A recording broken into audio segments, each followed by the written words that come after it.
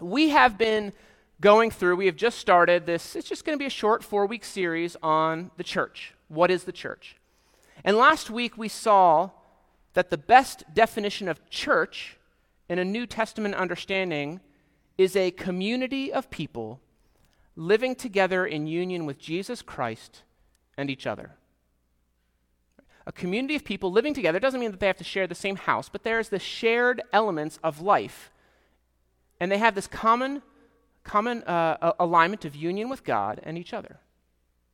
Now, the biblical definition of church was not a building that we enter. It isn't an event that we attend. It's not an organization that we lead, but a community of people who've been redeemed by God. Now, as you read through the Bible, and specifically the New Testament, the most prevalent metaphor for this community is a body. There are numerous places that we could go to see this. I'll just start with Romans 12, 4-5. Paul says this, "For as in one body we have many members, and the members do not all have the same function, so we, though many, are one body in Christ, and individually members one of another." Now, in this passage, we see that there is a multitude, that there is a diversity, and there is a function in the church that is the body of Christ. My wife Sarah has a great anecdote to help us think about the nature of the church as a body. And she gave in the first message I think I ever heard her preach and give to a group of students, university students, back at Pitt when I was working there. And so basically how the story goes is back in 2006, Sarah and I moved from South Hamilton, Massachusetts. I had just finished up seminary. We were moving to Pittsburgh, where I had accepted this position working as a college pastor. And, we were young, we had very little money, we had very little furniture as well. And so the moving process was all done in-house. So we rented one of those, large yellow Penske trucks, filled it with our stuff, and prepared to venture from the seminary campus. Now, I don't know if you've ever rented a truck like that or a U-Haul. You may have had experience with their latching mechanism. You have this big, heavy door that rolls down, and then there's this hook that you turn to close the door, to fasten it in. But so that hook doesn't bounce open mid-trip, there's another latch that falls on top of that hook, and you can put like a padlock on it or a combination lock to secure your goods. So we were bringing that door, locking it, preparing to lock it, and Sarah was, trying to get that clip over the metal hook, and she just happened to bring that, that heavy metal piece, bam, right over her thumb, pinching her thumb between two pieces of metal, right, smashing it. And as she puts it, the results were instantaneous. She cries out in pain. She draws her thumb back and covers it with her other hand. She kind of starts dancing on her toes, saying, "Ow, ow, ow." She's blinking back tears from the pain. It was a tiny part of her body. It was her thumb that had experienced trauma. But it brought about a full body reaction as a result. Man, I love that story. Not because Sarah got her thumb smashed. In fact, it was pretty bruised, black and blue, for quite a while. But Sarah is great at connecting the dots between these real-life experiences and faith, because the way that Sarah's body reacted in that moment is a picture of what I think Paul has in mind when he describes this community of faith. We're in this journey together as the church, side by side. When one part of our body suffers, we share in that suffering. When one part of our body celebrates, we all rejoice. When one part of that body grieves, we stand with them in sorrow. Now, what I just shared is true of the church, but it's also true of plenty of other places as well. Steelers fans last week let out a collective groan of disappointment when T.J. Watt left the game with a pectoral injury. Followers of Kim Kardashian let out a collective sigh of relief when she moved from the toxic relationship that she had with Kanye West. Republicans and Democrats celebrate their victories, cheer when their opponents lose, and circle the wagons when one of their own is harmed. I think anytime you find some kind of clear defining line that separates two types of people or something that rallies people together, you're going to see the same sort of collective behavior. Now, the story of Sarah, I know when I hear it at times, is convicting because it might reveal places where we're not living up to the fullness of what it means to be the church. But the sharing of pain, of joy, of grief is not unique to the church. What makes the church unique is not that it is a body, not that it is a collective of people that create something larger than itself. Right? That's Steelers Nation does that. What separates the body is the characteristics of the members present within. So this morning, as we consider who it is that makes up this collective of the church, I have two characteristics that I want to share with you today. The first is the the reconciliation that comes from God in the community of the church. Now, I said this last week, I said it pretty maybe ad nauseum to you, that we want to avoid individualism, right? God didn't redeem a person, but a people. And this is really hard for us to push back on because we are so inundated with it.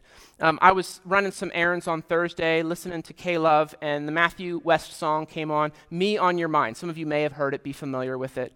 It's catchy, it's a sentimental song, but it is dripping with individualism, right? As if God has me, Chris Ansel, on his mind, as opposed to us, right? Our church, the churches everywhere, worldwide, throughout time, that's who he has on his mind when he wrote these stories of Scripture, of redemption. God's redemption is more than just about me. God's redemption not only restored my relationship with him, but it also brought peace and healing to our neighbors. So as a result, church is not meant to be only that vertical restoration with God, but also restoration of those horizontal relationships with one another. It's kind of, this is very much fits in with our identity as Restoration Community Church, trying to see God's restoration with the whole cosmos, both on that vertical plane, but also the horizontal plane as well. God has redeemed people from all walks of life. If you read Revelation 7:9, it describes the collection, right? Because this is a revelation, it's kind of a peel back of what's going on in heaven right before God brings about an end to kind of human history as we know it.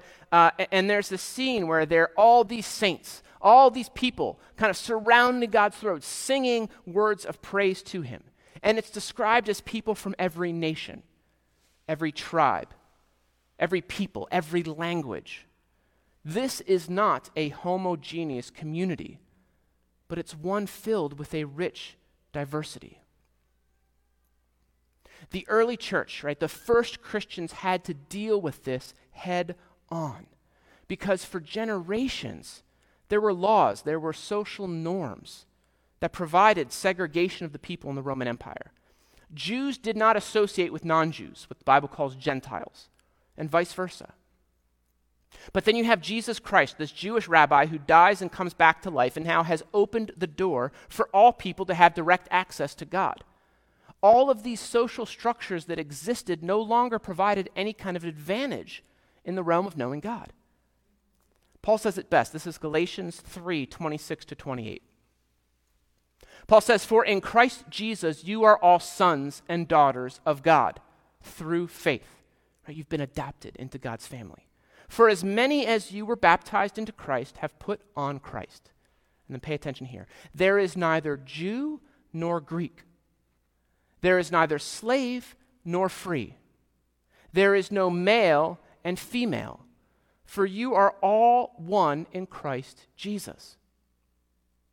Now, the radical nature of the gospel is that it upends all of these social standards.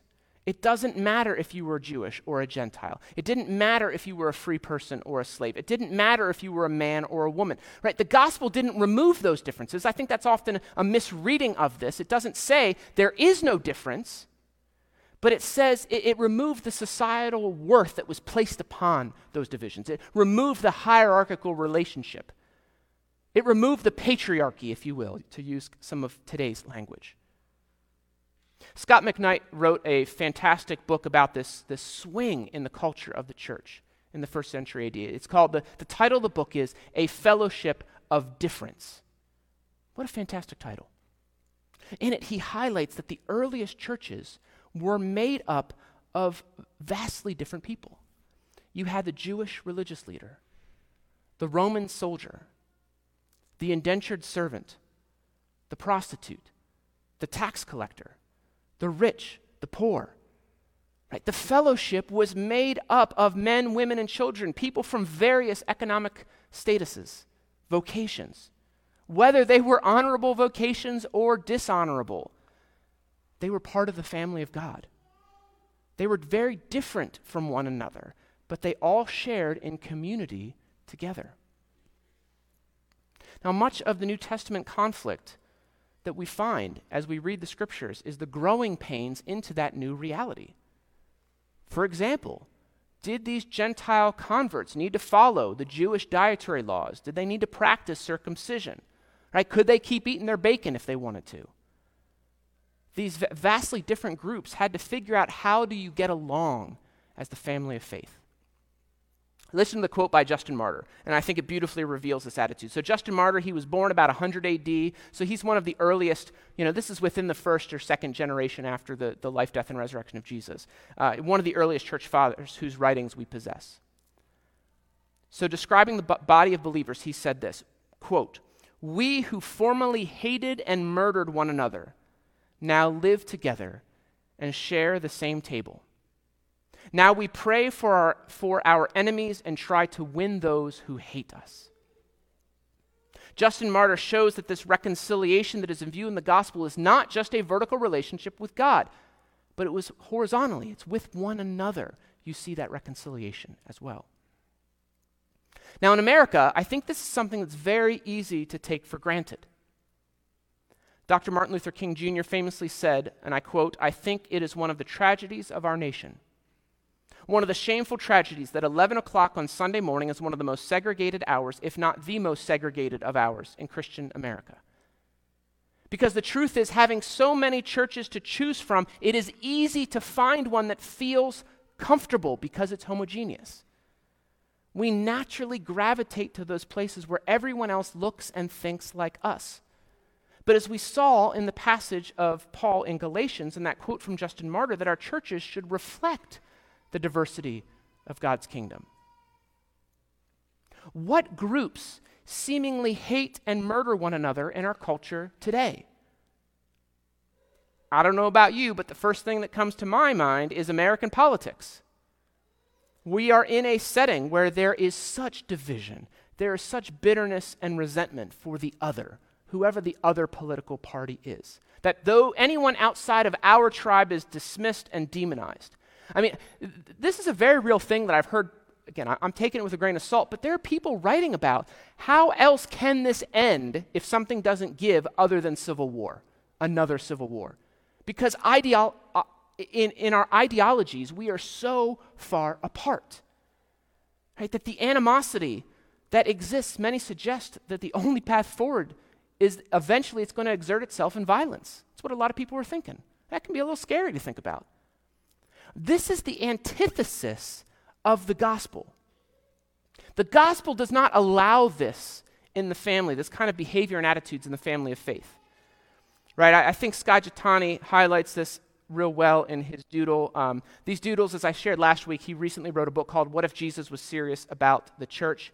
It's real good. So a lot of this comes from that. Here's a little doodle that he has. It's easy for our churches to be a reflection of our culture, right? Republicans go to Republican churches and Democrats go to Democrat churches. But the gospel works transformation. What if instead our churches were made up of people who displayed a different way to the world? One where Democrats and Republicans sat in the pews together, shared meals together, called one another brothers and sisters. And what I love about this doodle is that it is so deep in what it communicates, because not only do in the transformation picture, not only do the blue and red people get mixed together, but it's also a place where clearly there is safety at changing one's mind, because some of those blue and red people have changed colors. I'll just say become independent or neutral. Imagine that, right? A place where you go that it's not just confirming your biases, but challenges you in a way that maybe you change your mind, that you're rethinking something instead of being so enmeshed in your ideology. Now, I know this is pretty weighty as it pertains to politics, but you could think about this doodle with much less seriousness, a little levity to them. What if instead of red and blue people, it was, Marvel and DC fans? The console wars.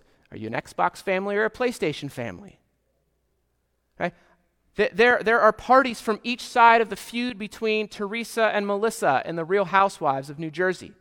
I did a little dive into it this week, and my goodness, they've got a feud. It's like we're almost at 10 years, a decade of their feud. Dare I say, Heinz ketchup versus Hunt's? Yes, even fans of Hunt's, right, ketchup are not depraved and beyond redemption. The point of this is that daily we experience messages from our culture that tell us why we are valuable because we believe a certain ideology, and why our opponent is worthless. The gospel will have none of that. God redeemed a people across any dividing line that you can imagine and has brought them into fellowship with one another.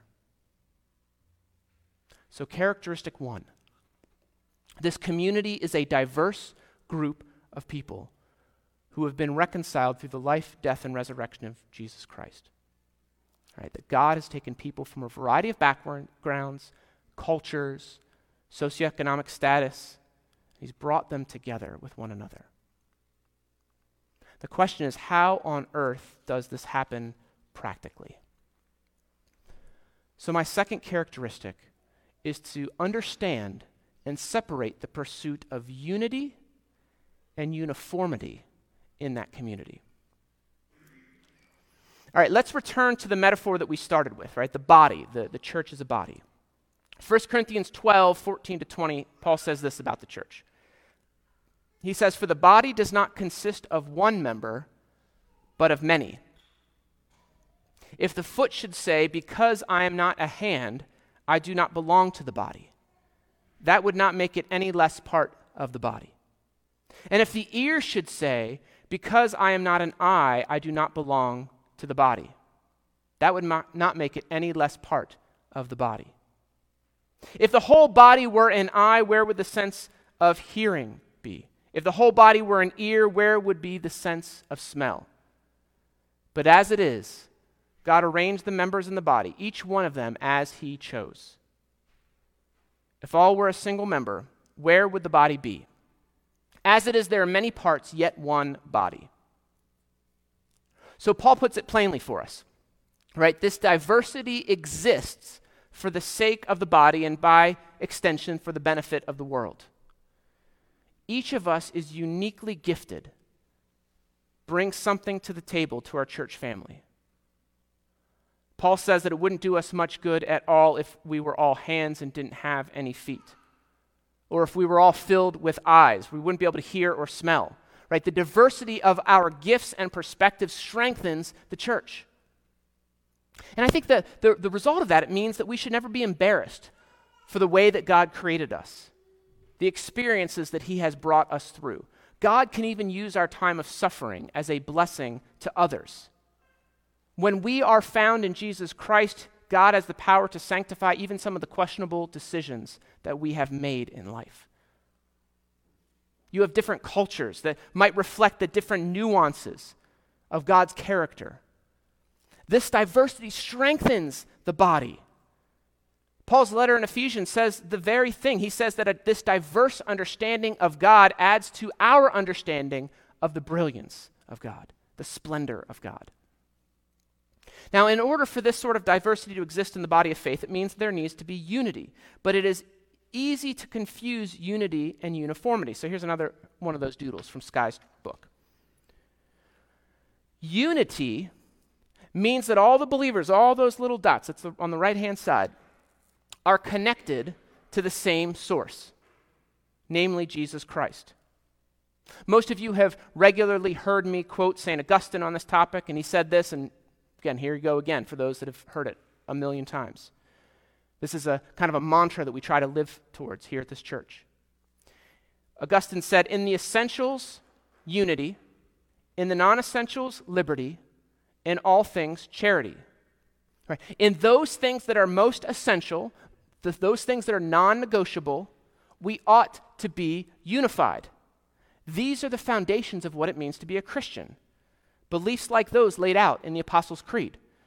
We studied that a year and a half ago here at the church. Holding fast to the Trinity, to the life, the death, the bodily resurrection of Jesus Christ, his second coming, right? These are the theological truths that shaped the early church, that held it together.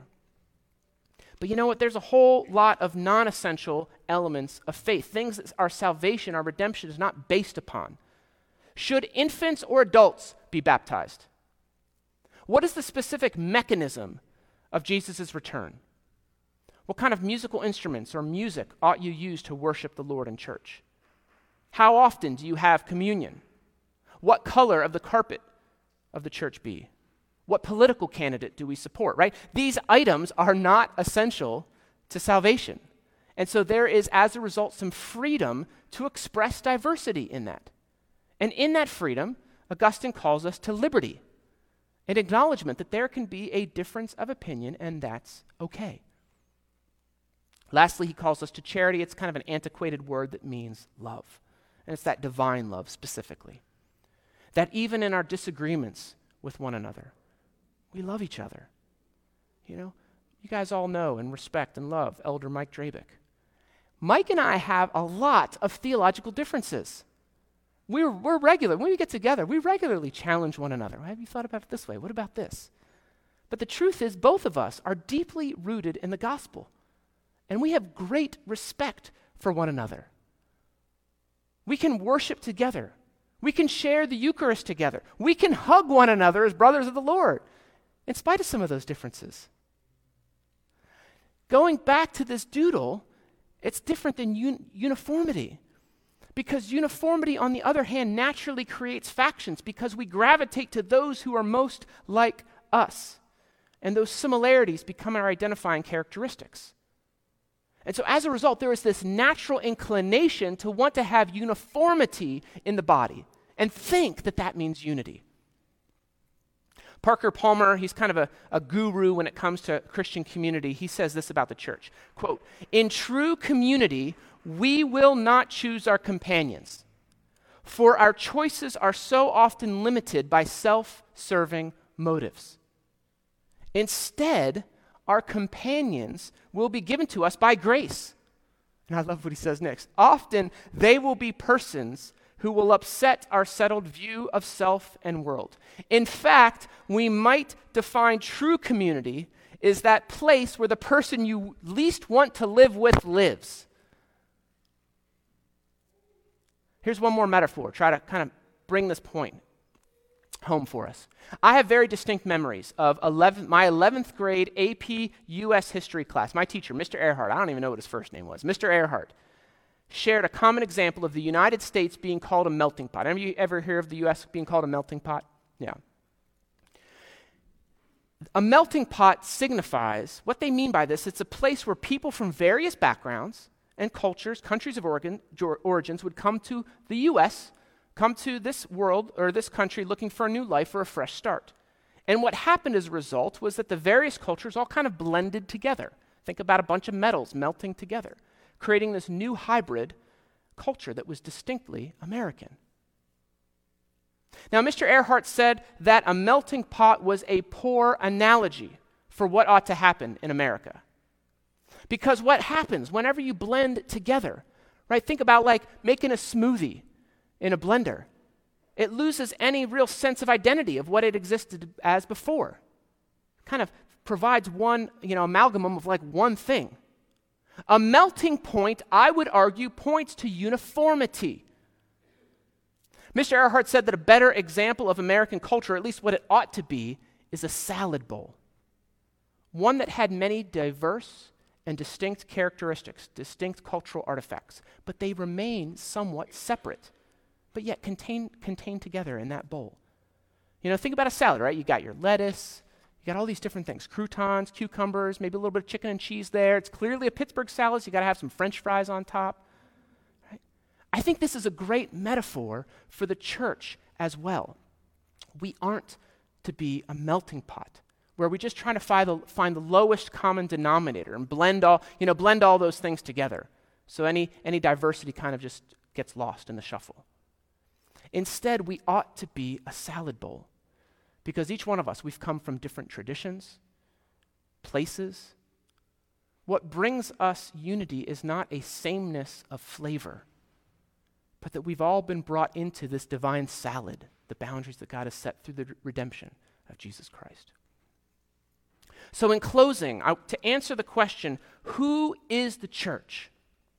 The church is made up of a diverse set of people who have been reconciled to God and to one another through that gospel of Jesus Christ and are united in the truth of that and love of that gospel. We are tethered in unity to Jesus. And we're called to show that love that God has shown to each one of us, right? We sang that God's goodness is running after us, it's pursuing us, and we are encouraged to live that way with our neighbors. Maybe that means we should be taking the goodness of God in us and pursue others, run after others with the goodness that God has given us. Skye Jethani said it this way, I quote, "Unity is essential to the mission of God in the world." When the world sees formerly divided people who used to be filled with hatred, envy, anger, and rage, transformed and united into a people of love, goodness, and kindness, they will believe. When the world sees people once divided by race, color, class, and tradition, now embracing one another as brothers and sisters, they will believe. May we be a people who champion the diverse gifts that we each bring to the table of fellowship. May we be a people that hold fast to one another in the love of God. And so as we do so, again, I want to give us each week some reflection questions that we can have these touch points. How am I doing this? What does this look like in my life? And I'll post these on Facebook. So here's the first one. Thinking about some of those things that separate us. What are those human-made partitions that you might feel a sense of despair for reconciliation along that horizontal plane? Right? What are the things that when you think about these dividing lines, that you're like, how on earth can God bring about reconciliation here? There's probably a lot of them. Maybe you've experienced personally or read about them. So just thinking about that. And remember, right, what did, when Jesus talked about like a wealthy man entering the kingdom of God and it's easier for a camel to go through the eye of the needle, right? It's not possible by us. What does he say? With God, all things are possible. Second is this. Thinking about unity and uniformity, how would you, in your own words, how would you compare and contrast what those words mean? Because like I said, I think at times we get them confused. We think of them as synonyms. They're not really synonyms. Lastly is this. How can you get along with someone you strongly disagree with? Maybe think about maybe a great place to start, and who's a brother or sister in faith. I mean, we're called to love our neighbors. So this, I think, goes for those outside of faith as well. But, we're talking about the church specifically in this. But think about that. Like maybe there's a family member, maybe there's a friend that has some pretty strong ideological differences that you do. What does it look like to get along with them? How can you do that? Are there going to be, is it just one of those things where like you just don't like talk about whatever that thing is? Just kind of sweep it under the rug? I'm not saying that's the best way. Just what are those mechanisms that you have to do so? I'll post those. Let's pray to close, and then we have one more song that we'll sing. Lord, we thank you for your work in our lives, that you have brought redemption to us, that you have highlighted your goodness, that you have redeemed a people from the corners of the world through time. Lord, that as we are united together, that our church here would be a picture of that age to come, but knowing that when we get there to spend eternity with you, Lord, there are going to be so many places of so many people that we're going to learn from. We're going to see different sides of you that we never even considered.